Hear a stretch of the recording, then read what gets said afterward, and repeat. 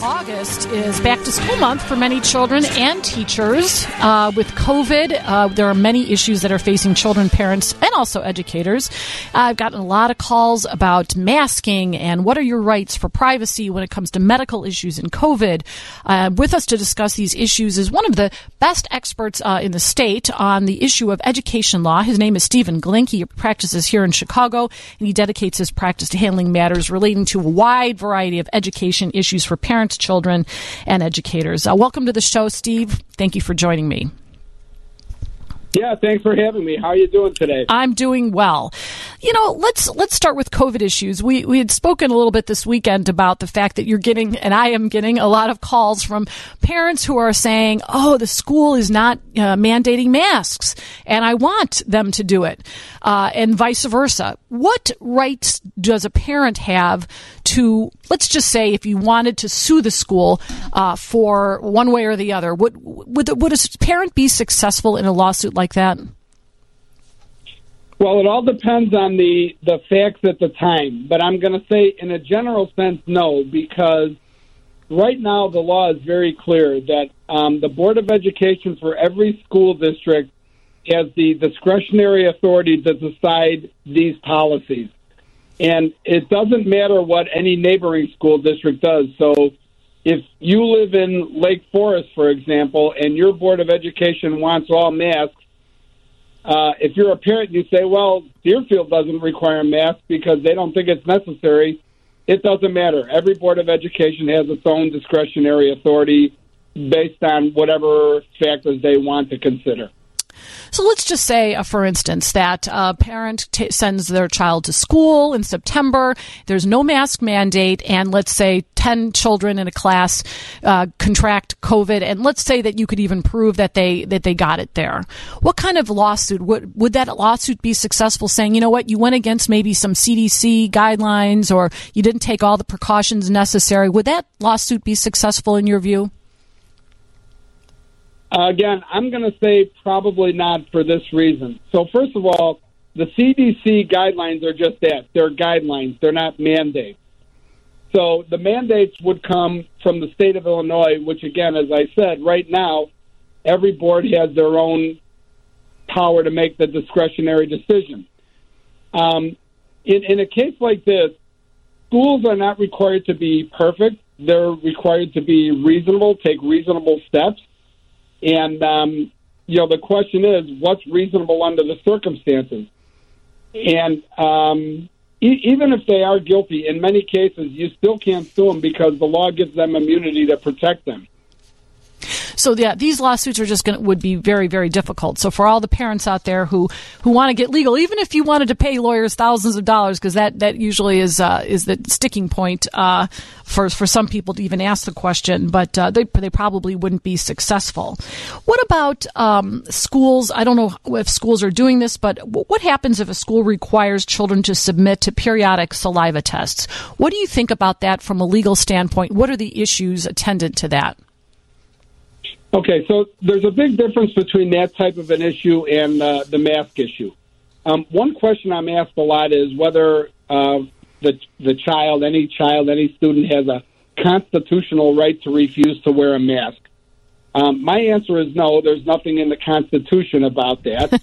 But there is something in the Constitution about unreasonable searches and seizures. And this is where, blood tests, saliva tests, urine tests all come in within the general category of searches and seizures. What I would say to parents generally is the courts balance the interest in these cases. The first thing they ask is there a legitimate government interest in performing the test? And if there is, the next question is, does the method that the school is selecting, is that the most reasonable or least restrictive way to address the interest? And then finally, you also have to look at the student's right to be free from unreasonable searches and seizures, and it all comes down to what a judge thinks is reasonable.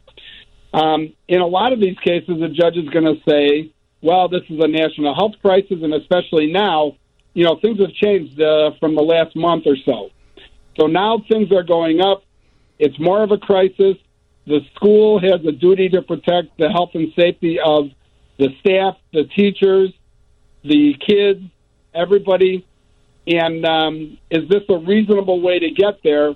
Balance that out versus the interest. So all they're being asked to do is, I'll say, spit in a test tube. A judge may say that's reasonable.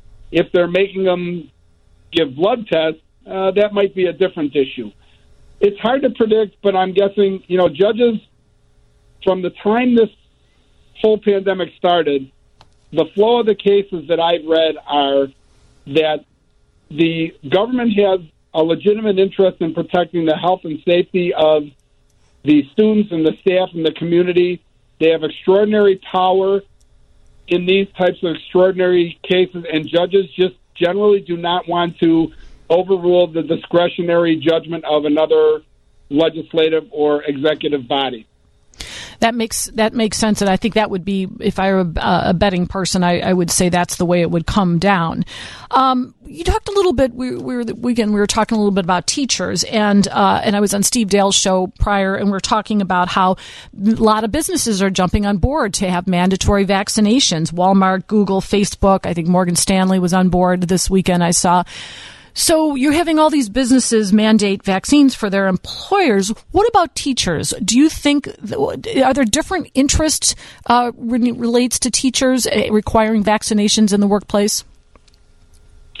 Yes, there are in many cases. So first of all, private schools are pretty much like private businesses. They can pretty much do whatever they want. There are a few contractual-based type restrictions, but like any other private business, if they want to say our employees have to wear a mask, you have to wear a mask. If they want to say you have to be vaccinated, you have to be.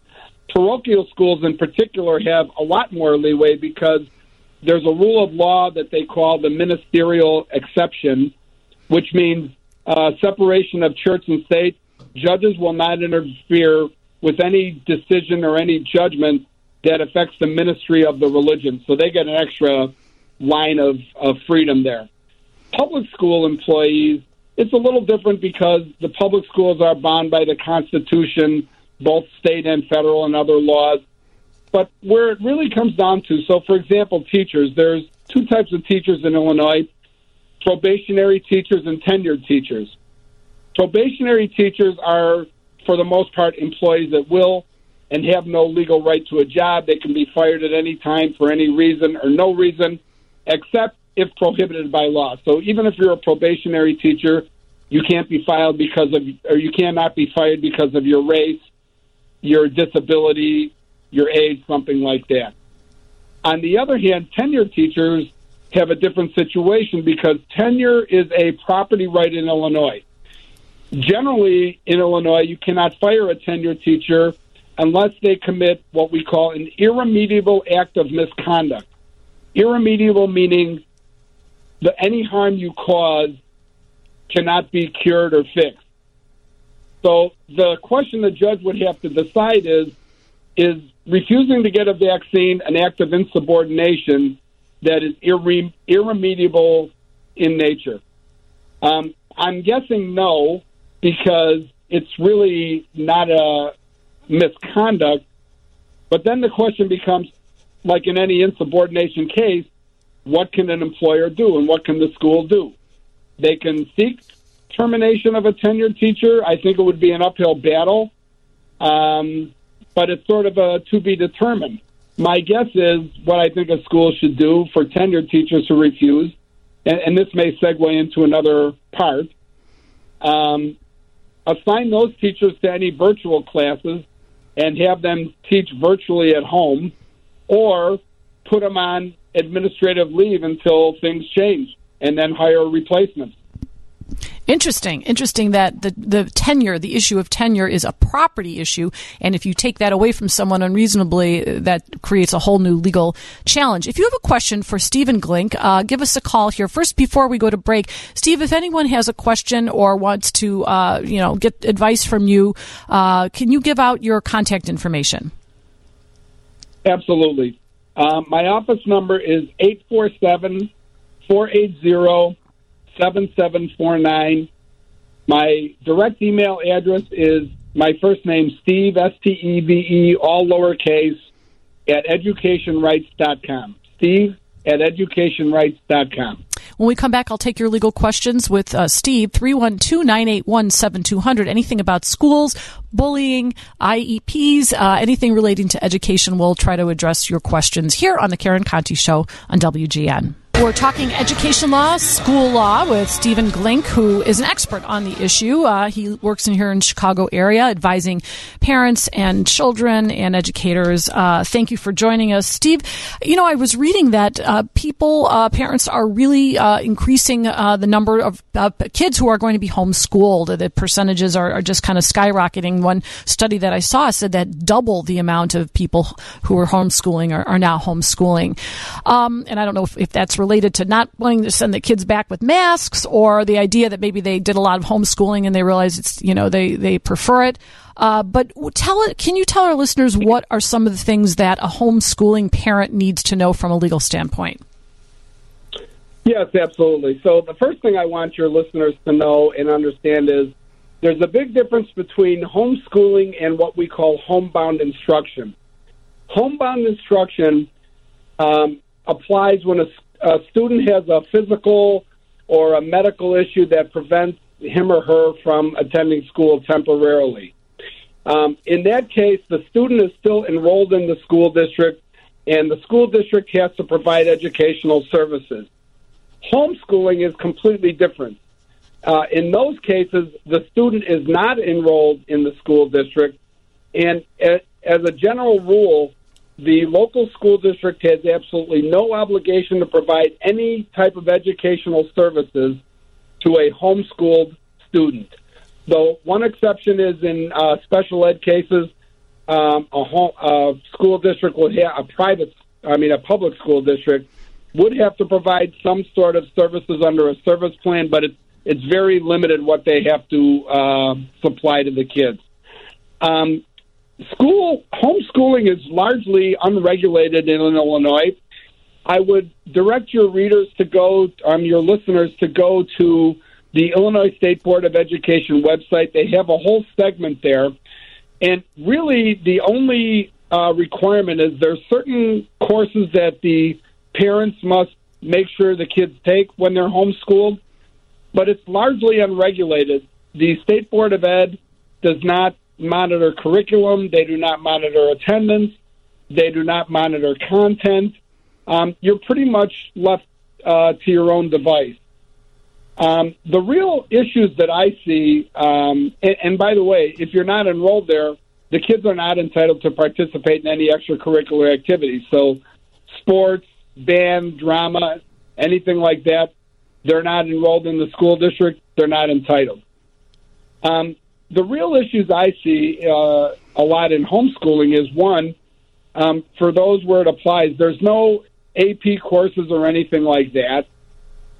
Two, if you're thinking of your child going to a 4-year college or university, in those cases, the applications are going to be highly scrutinized to see that the homeschool educational background meets whatever the college or university is looking for here. And that could be an issue when they say, well, what was the content of your chemistry course? Or what was the content of your algebra course? There may be a lot of skepticism there. But like I said, you only have to make sure that you teach the kids the classes that are required. How you do it and what's contained in it is pretty much up to the parents. I think it's a good idea maybe to powwow with the local school district, and I know there are some, online resources where, the online private companies can help provide parents with content. Steve, I have heard it said that, you're to your point about college, or sometimes parents might take a child out and then re-enroll them maybe in high school. So you might have that same issue where you need to show that the student got, whatever instruction in certain courses. It's probably a good idea to keep really good records, right? Like, we did this online course, or we read this book, this textbook, or we did these kinds of things, so that if you're asked those ask questions, you have the specific kind of contemporaneous notes relating to that. Is that a good idea? Yes, it is, because, as you know, as a lawyer, documentation is really an important thing. And I want to add one or two other things. So first of all, I think the Illinois State Board of Education on their website, they have a link to a program they call Illinois Virtual School, which can provide supplemental homebound classes. Illinois doesn't offer any free, at least the state of Illinois doesn't, free online classes for homeschooled kids. But they do allow, this virtual school you can supplement. Also, in some cases, depending on availability, Illinois does allow part-time attendance. So if the parents are concerned about full-time, either with masks or without masks, there is a process. You contact your local school, and you can apply for part-time attendance there and see if they allow that. Interesting. Let's switch topics a little bit. I was talking to some friends about the issue of bullying, and I just hear from parents of kids these days that bullying is rampant, and there are suicides that seem to be related to, in some ways, to bullying and being ostracized in school. Steve, you've been doing this kind of practice a long time, and you've devoted your entire practice to this area. Are you seeing an uptick, say, in the last 10 years? And then I'm going to talk a little bit to you about what you should do if your child is being bullied. Yes, it's absolutely rising, and it's really dramatic. And to be honest, from my perspective, the source of it is all social media. And the more social media that's available to the kids, the more bullying there is going to be. And these kids, they go on Instagram, they go on Facebook, they go on Snapchat, they go on TikTok, they go everywhere. They make their videos or they direct comments towards kids. And even in cases where they're not even intending to do it, sometimes they'll make a video that's mocking another student and they send it to a friend. Well, as you know, once somebody gets it and posts it online somewhere, it goes out to 10 million of your closest friends. And the schools almost always find out about it. A parent sees it, they tell the school. So the whole targeting thing, it doesn't have to be direct, it can be indirect. And it's really anything that affects other students or the delivery of educational services that's prohibited. All the public schools all have a student handbook with a student code of conduct that discusses this, but the schools are very keen on addressing it. My problem with the local schools is they don't seem to want to do anything to prohibit it, although that's changing a little bit. So, going back to the social media, I covered the case quite extensively about the cheerleader who went up to the U.S. Supreme Court. She was disciplined for profanity that she used on social media outside the school arena. And the question was whether or not her conduct adversely affected what was going on in school. And the Supreme Court pretty much said no. It was just a few swear words that she said on social media that really didn't impact what went on in school. But that being said, I would probably think, Steve, that you would be very concerned and to tell parents that the kids really need to watch what they say, because you don't want a child expelled. You don't want a child to be disciplined by the school for things that they're saying completely outside the schoolyard. I mean, and it can happen. Yes, and really, of course, as a student advocate, that decision was music to my ears. However, it is not a blanket prohibition against any discipline by the school. What the schools look at is whether or not there is a substantial impact on the delivery of educational schools, or if it affects the reputation of the school. So, for example, in 2007, there's a U.S. Supreme Court case called Morse, M-O-R-S-E versus Frederick, where a kid attended a homecoming parade on his local Main Street wearing a shirt that said "Bong Hits for Jesus." The school suspended him for advocating drug use. the U.S. Supreme Court held that because they said, well, if the school didn't have the right to do that, it would appear that the school is endorsing drug use. Now, the cheerleader case was very much different. It was a private Snapchat, and all it did was use swear words. You know, nobody was targeted. There was no vulgar. There was no hate speech. There was no anything. And the Supreme Court took very big note of that. It was a lot like the Vietnam protest cases where you have a right to peacefully protest. But in my view, it doesn't give a student a right to go in there and target somebody, even if it's off school grounds, it's not a school computer, it is no way related to school. If you go in and target people or say threatening speech or hateful speech, there's a good chance the school's discipline is going to be upheld. Stephen Glink, thank you so much for joining us. Can you quickly give out your contact information in case listeners would like to talk to you? Yes, absolutely. Again, my office number is 847-480-7749. My email address is Steve, my first name, Stebe, all lowercase, at educationrights.com. Thank you for joining us and filling us in on all these great tips and words of advice.